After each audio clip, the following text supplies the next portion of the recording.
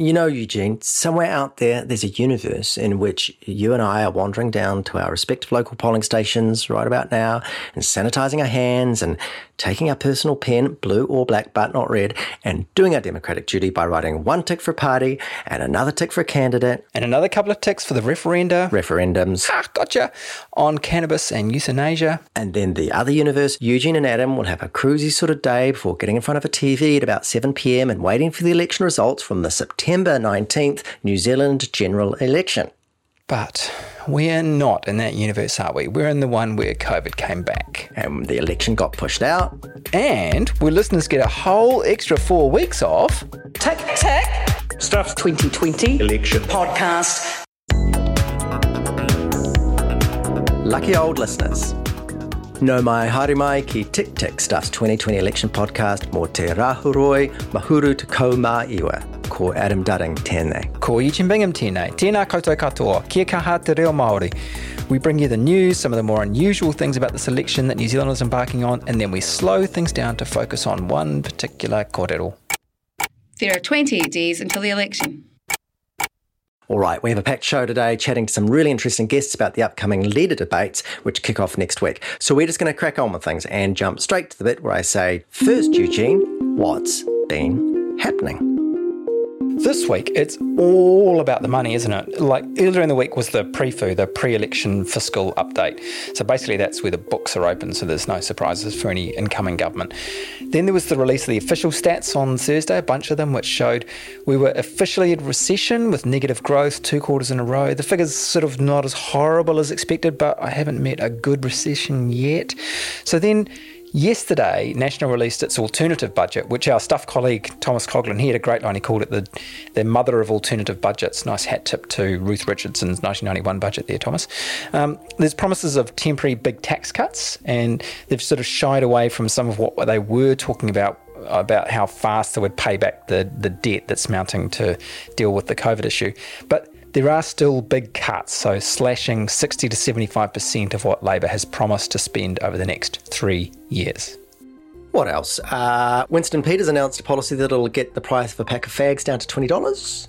Māori Party announced a policy for Aotearoa to be officially renamed Aotearoa. And Climate Change Minister James Shaw announced that 200 New Zealand businesses and financial organisations are going to have to be required to report on their climate change risks.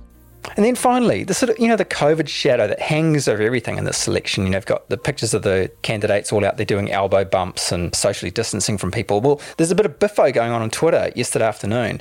So there's a picture that David Seymour tweeted, and it's Jacinda Ardern taking a selfie surrounded by people, and he's written, hospitality businesses can't make money at level 2 because of single server and social distancing rules, the 4 S's. Meanwhile, the person responsible for the rules is self-serving and not social distancing.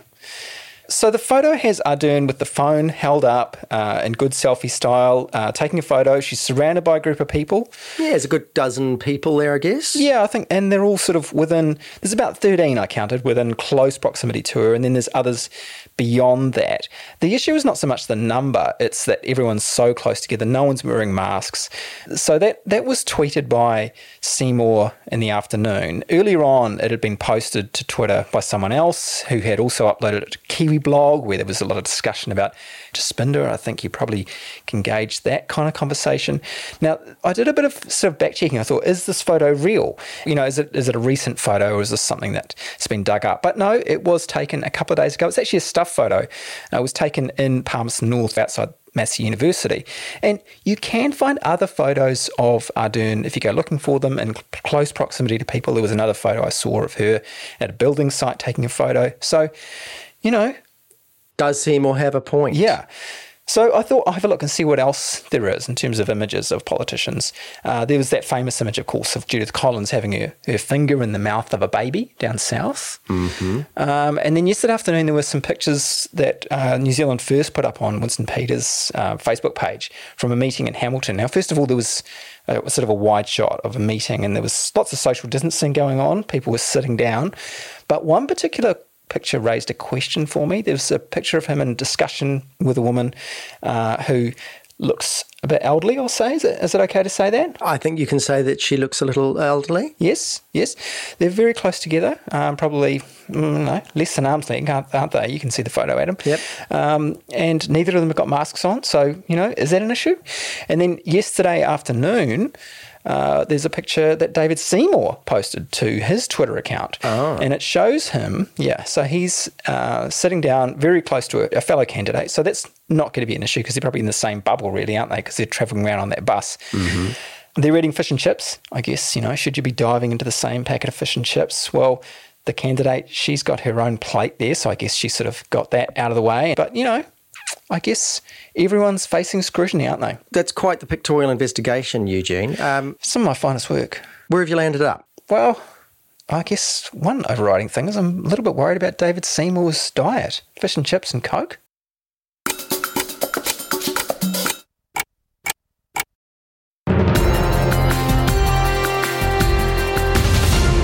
The two people about to take the stage tonight want power. They want to run the country on your behalf. Good evening and welcome to this final Leaders' Debate to Vote 17. The ghosts of elections past. Patrick Gower and Mike Hosking there introducing the 2017 Leaders' Debates for 3 and TVNZ. Please welcome the leaders of the National and Labour parties, Bill English and Jacinda Ardern. This time around, though, there's been a bit of a change. That's right, no Hosking. Yeah, that, but no, I meant no Bill English. Oh, yeah, of course, yeah.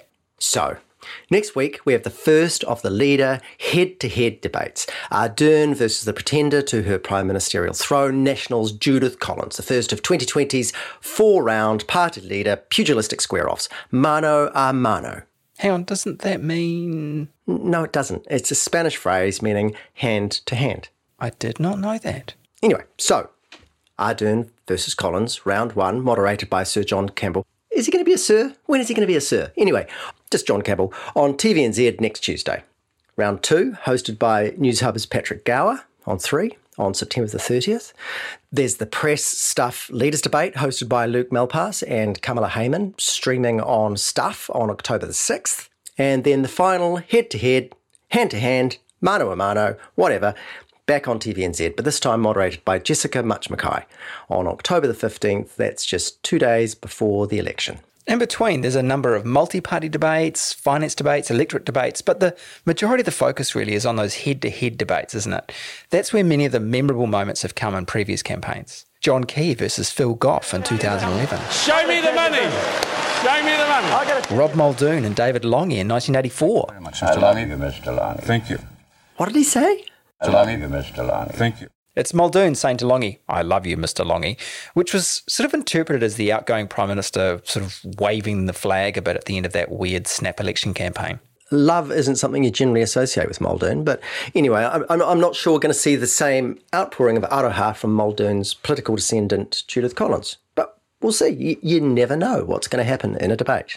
That's right. So with debate season upon us, we thought it was time to get our heads in the game, and we called up a variety of experts. One of them you'll hear from. Brooke Kenagil-Moran. I'm president of the Victoria University Debating Society, and I also sit on the New Zealand Schools Debating Council, which administers all high school debating in Aotearoa. Yeah, Brooke. She's a legit debating expert, and we asked her to give us a debate lesson. First, though, we wanted to talk to someone who's been involved in political campaigning and in preparing candidates for debates. So we rang up Stephen Mills, and I'm an executive director of UMR Research.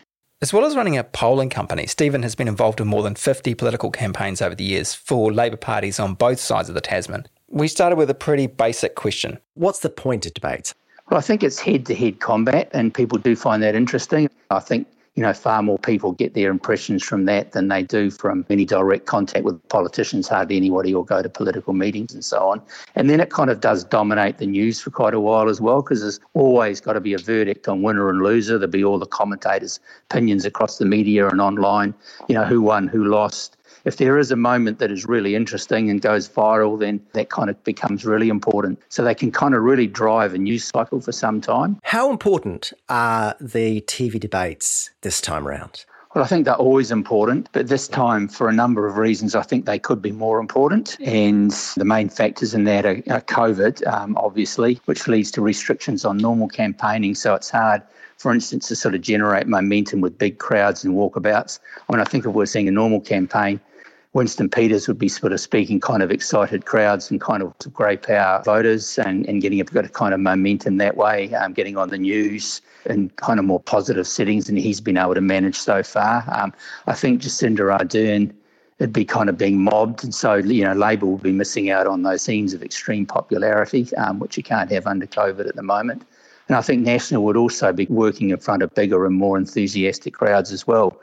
And there are moments, of kind of humanity when something goes really well in one of those exchanges with people. I mean, the media will always run it. Sort of one guy goes out or one person goes out and sort of abuses a leader. That'll make the news. And if, they look kind of discomforted, even if people think that's poor, they'll still kind of take an impression from that, which may not work in favour of the politician. So all those kind of moments have been filtered out of the campaign to date. We may get them if we go to level 1, of course, before the campaign's over, which seems probable if there's no more cases. Right, so the head-to-head debates do matter. But actually there are some other really important debates already underway. Tāmaki Makoto, tāmaki heringa waka, kei ngā mātā waka o te motu rarau mai ki te hui pōti. That was Mihi Narangi Forbes introducing the first of the 7 Hui Pōti 2020, or should I say Rua Tekau, Rua Tekau. Those debates focus on the 7 Māori electorates. Tāmaki Makoto kicked it off on Tuesday and Hauraki Waikato was on Wednesday.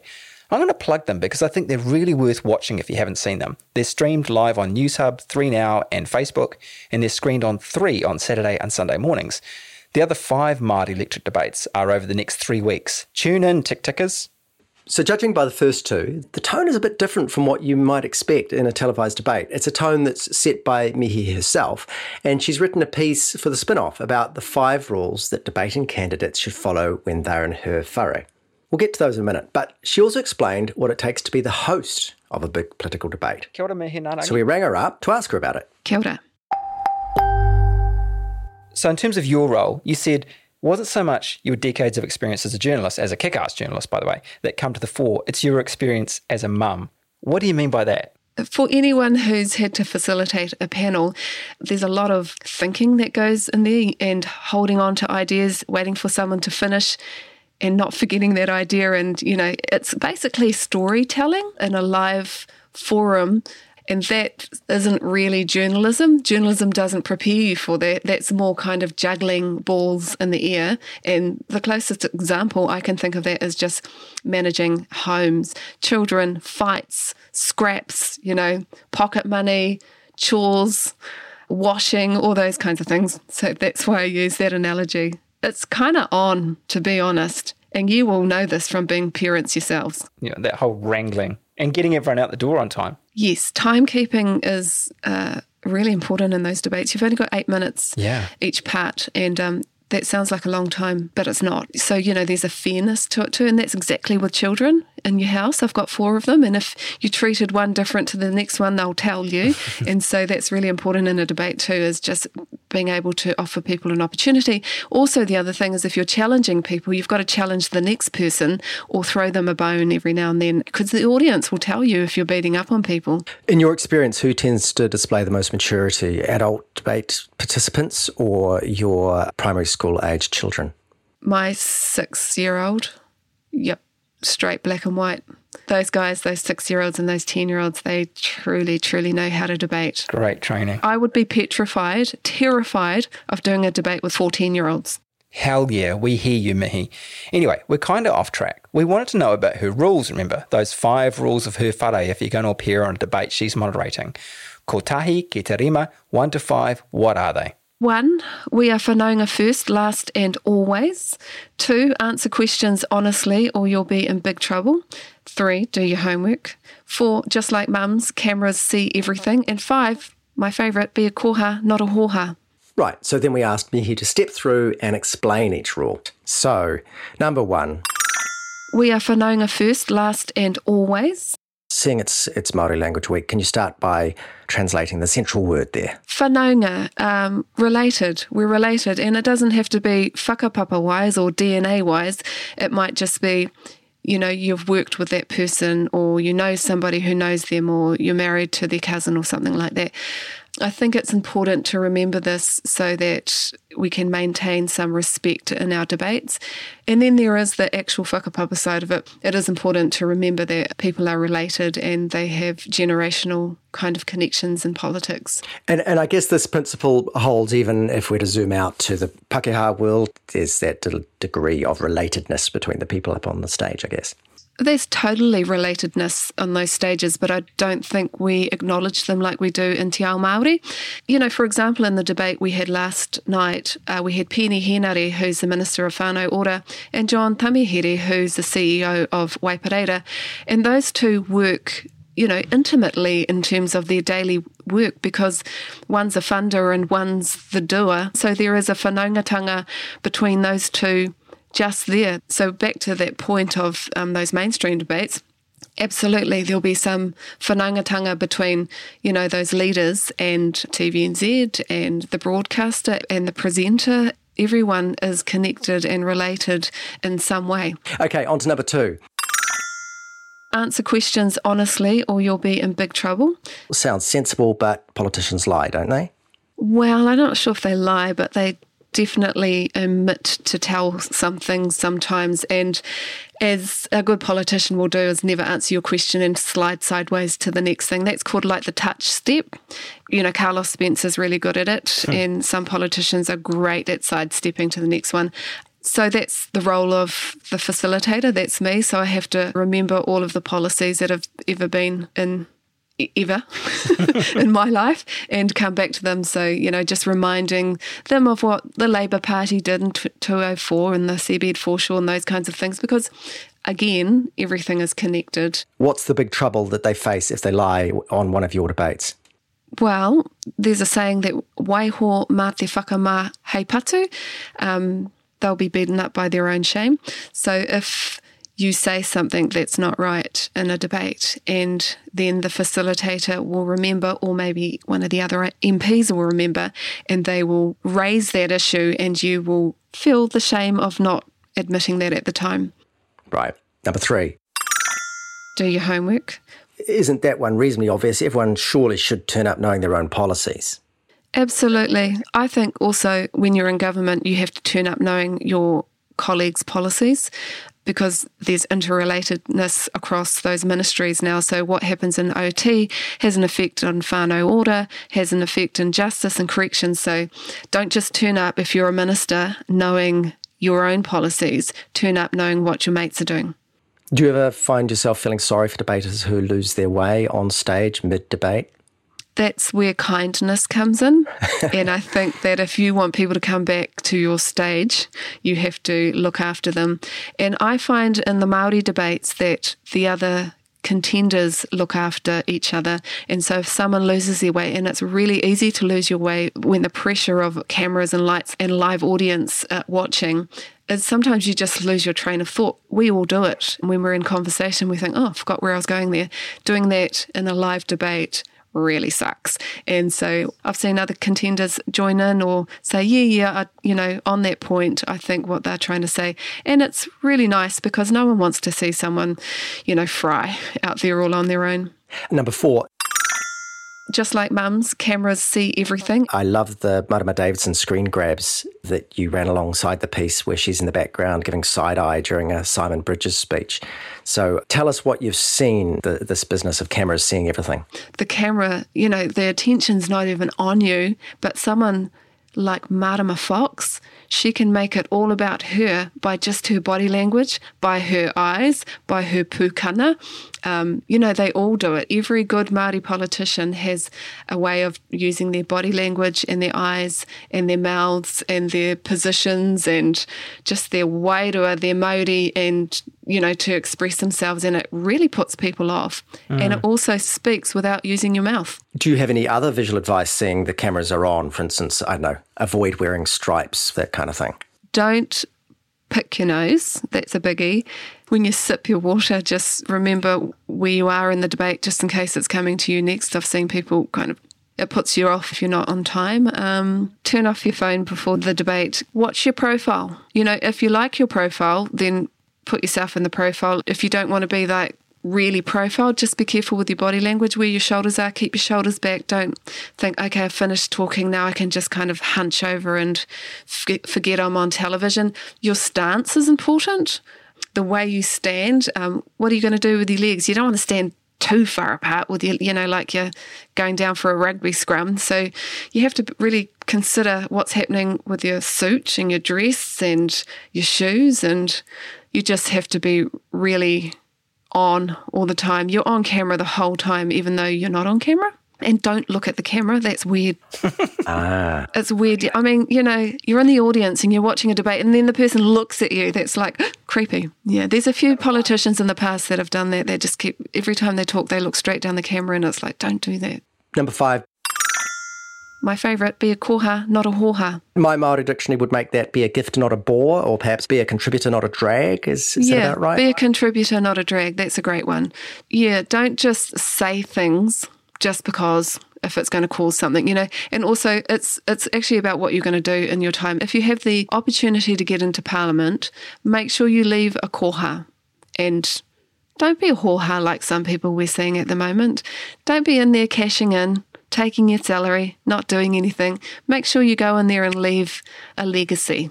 Those principles, do they apply as fully to a mainstream debate as they do to these more specifically Māori-focused debates?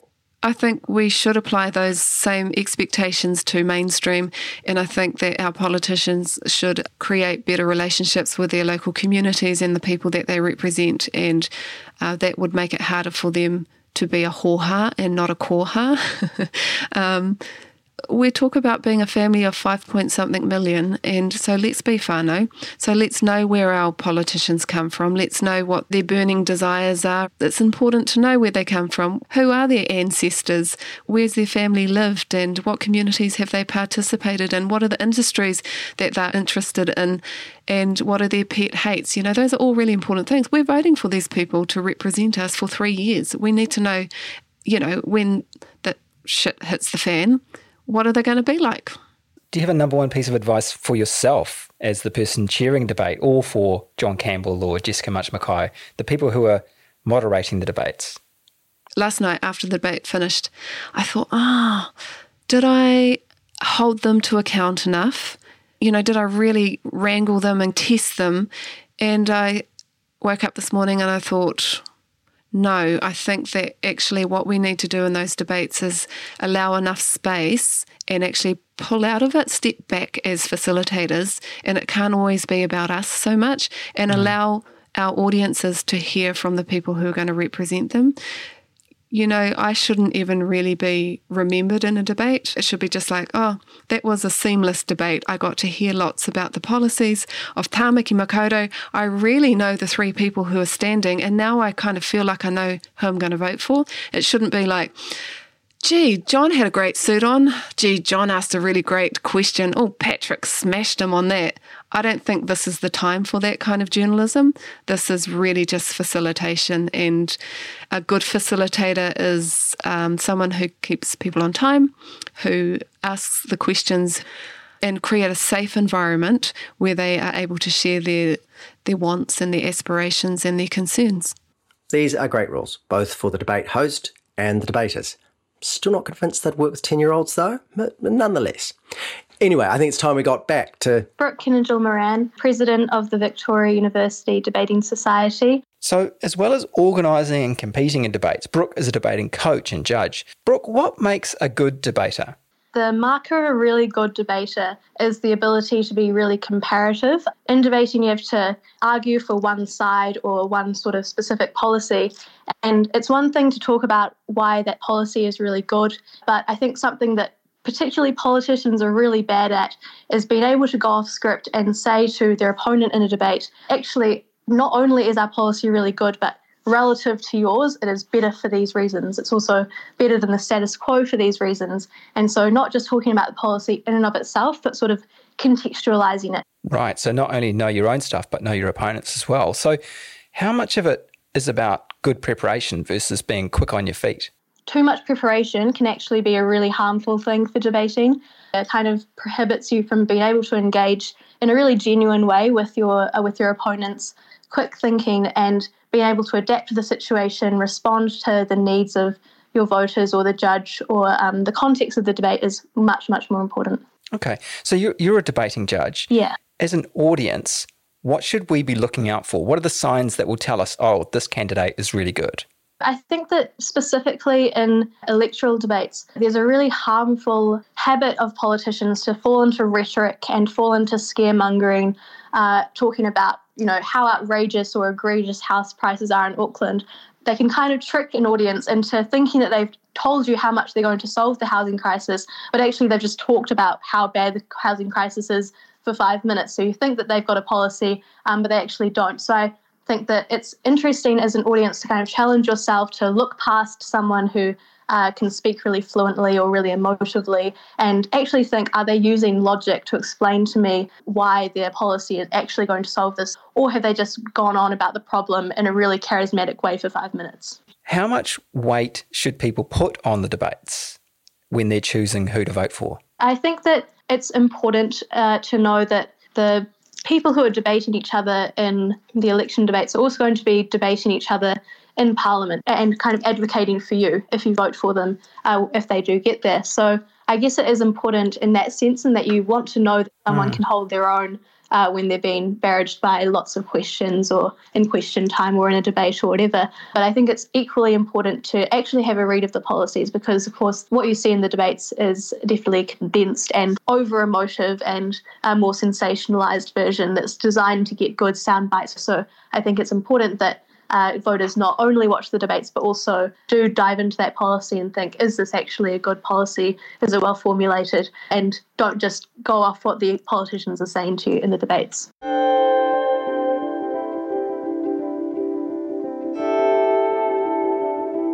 So what do the politicians themselves think about these debates?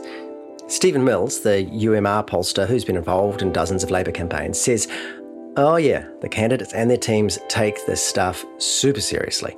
We prepare very extensively for them. I mean, if we're doing our job properly, running a campaign, there'll be time put aside and it'll be worked through very carefully. There'll be kind of discussions on what strategy should be followed, what your opponent is likely to do, how you should respond, what the issues are, what the key messages are. There'll probably be a document produced which has all those kind of key points and arguments and the facts that the leader needs, and then there'll be a rehearsal with members of staff or others playing the opponent. Paint a picture for me. I'm really interested in these rehearsals. Are there cameras there to create the impression? Are there lights? How real is it? And how much fun is it? Oh, it can be fun. It can be a bit tense at times. But absolutely, there's cameras there. It's done in the segments to get as much information as they can about the actual debate that will take place. What the questions will be, though, they're usually relatively vaguely framed by the television channel. And then you'll kind of run through and then we all go and watch it and, pick it to pieces carefully. What went right, what went wrong. And then you might do it again or move on to the next issue depending on how satisfied you are with how well it went. In those rehearsals, how many question lines might you throw at the person? I haven't done this since Phil Goff was leader. That was the last time I was involved in debate prep, so I don't know whether that's changed, but they're usually sort of 5 main headings like foreign affairs and trade, the economy, housing, the environment. And then you've got to also prepare for the sort of smart-ass, silly kind of gotcha type questions as well. Somebody will brief on the price of milk and bread and so forth. Do you have a favourite New Zealand debate moment or moments? The kind of ones in New Zealand, I was sort of thinking about that before, that have been important. I think Helen Clark in 1996. I find it a very scary prospect, as I do the Christian Coalition. She didn't become Prime Minister that year, but I think her strong performance in the first debate kind of put her on the road to being Prime Minister, to nearly winning in 96 and winning in 1999. 2005, I think, was important to her because that was a really close election and she gave Brash a consistent hiding in the debates there, at one stage telling him his own policy when he got it wrong. John Key had that show me the money moment against Phil Goff in 2011 and against David Cunliffe, challenging him on some complex aspects of capital gains, which he couldn't answer, 2014. But I think also the 2008 debate, I think this is kind of probably the closest equivalent. This first one between Ardern and Collins was between Key and Clark in 2008, and the fact that Key, handled himself well and by most accounts won that debate. It wasn't a sort of smashing, but I think he kind of did edge Helen Clark in that, and that basically ended any hopes for Labour in that campaign. So I think they have been quite critical. Some memorable moments there for sure. But, You know, we couldn't take a look at leaders' debates on TV without switching channel for a moment to the birthplace of TV debates. Thank you, Mr. Nixon. Kennedy-Nixon, 1960. That completes the opening statements, and now the camera. Almost. Technically, the first televised debate was 1956, when the campaigns for the two contenders, incumbent Eisenhower and Democrat Stevenson, they brought in two political women, Eleanor Roosevelt for the Democrats and Margaret Chase Smith for the Republicans, and they debated in place of the presidential candidates. Huh? Why? Is it like they brought in political wives to debate for the husbands or something? No. Roosevelt, she was the former First Lady, but she was really steeped in the party. That was why she was there. And Margaret Chase Smith, she was a senator. All right. Half a century later, they still haven't figured out how to have a woman president, but nice to know they got in early with having women debating on TV. Kind of weird, though. In summary, Eugene, I did not know that. There you go.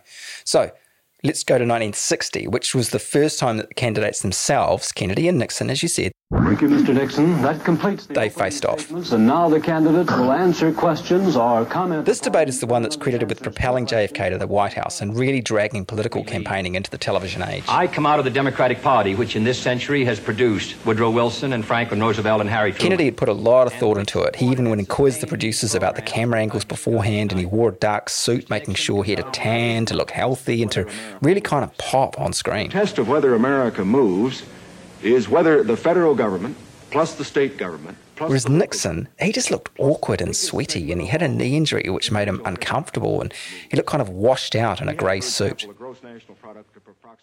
What are some other classics? There's Ronald Reagan, who came up with a pretty great zinger in 1984. He was up against Democrat Walter Mondale. At 73, there were questions as to whether Reagan was too old for the presidency. So, of course, age came up in the debate. And Reagan had a brilliant response, really. I will not make age an issue of this campaign. I am not going to exploit, for political purposes, my opponent's youth and inexperience. Burn. Yeah, and with that one quip, he diffused the whole issue. Most often, of course, because these are television debates, it's not so much what's said that makes a difference as what you can see. Like we were talking about with JFK's and Nixon's suits. But also think of Donald Trump stalking around like a caged animal behind Hillary Clinton in 2016. And there's a killer moment in a Clinton-Bush senior debate of 1992 when a member of the audience is asking a question and Bush is caught on camera looking at his watch like he's just bored and wants to get out of there. Ouch. Clinton won that election, of course, but Bush Jr. got one back for the family when he debated Al Gore in 2000. Not only what's your philosophy and what's your position on issues. There's a moment where Gore gets up out of his seat, and I think he's trying to intimidate Bush or something. He goes up and stands awkwardly close to him. Bush just stops mid-sentence, looks quizzically at Gore, and just nods with a smirk. But can you get things done? And I believe I can. It's cutting.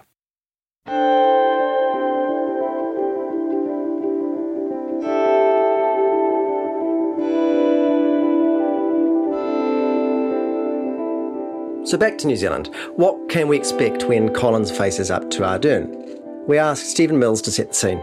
Bear in mind, he is a Labour loyalist. In this debate, I think, National will be going into it 20 to 25 points behind Labour.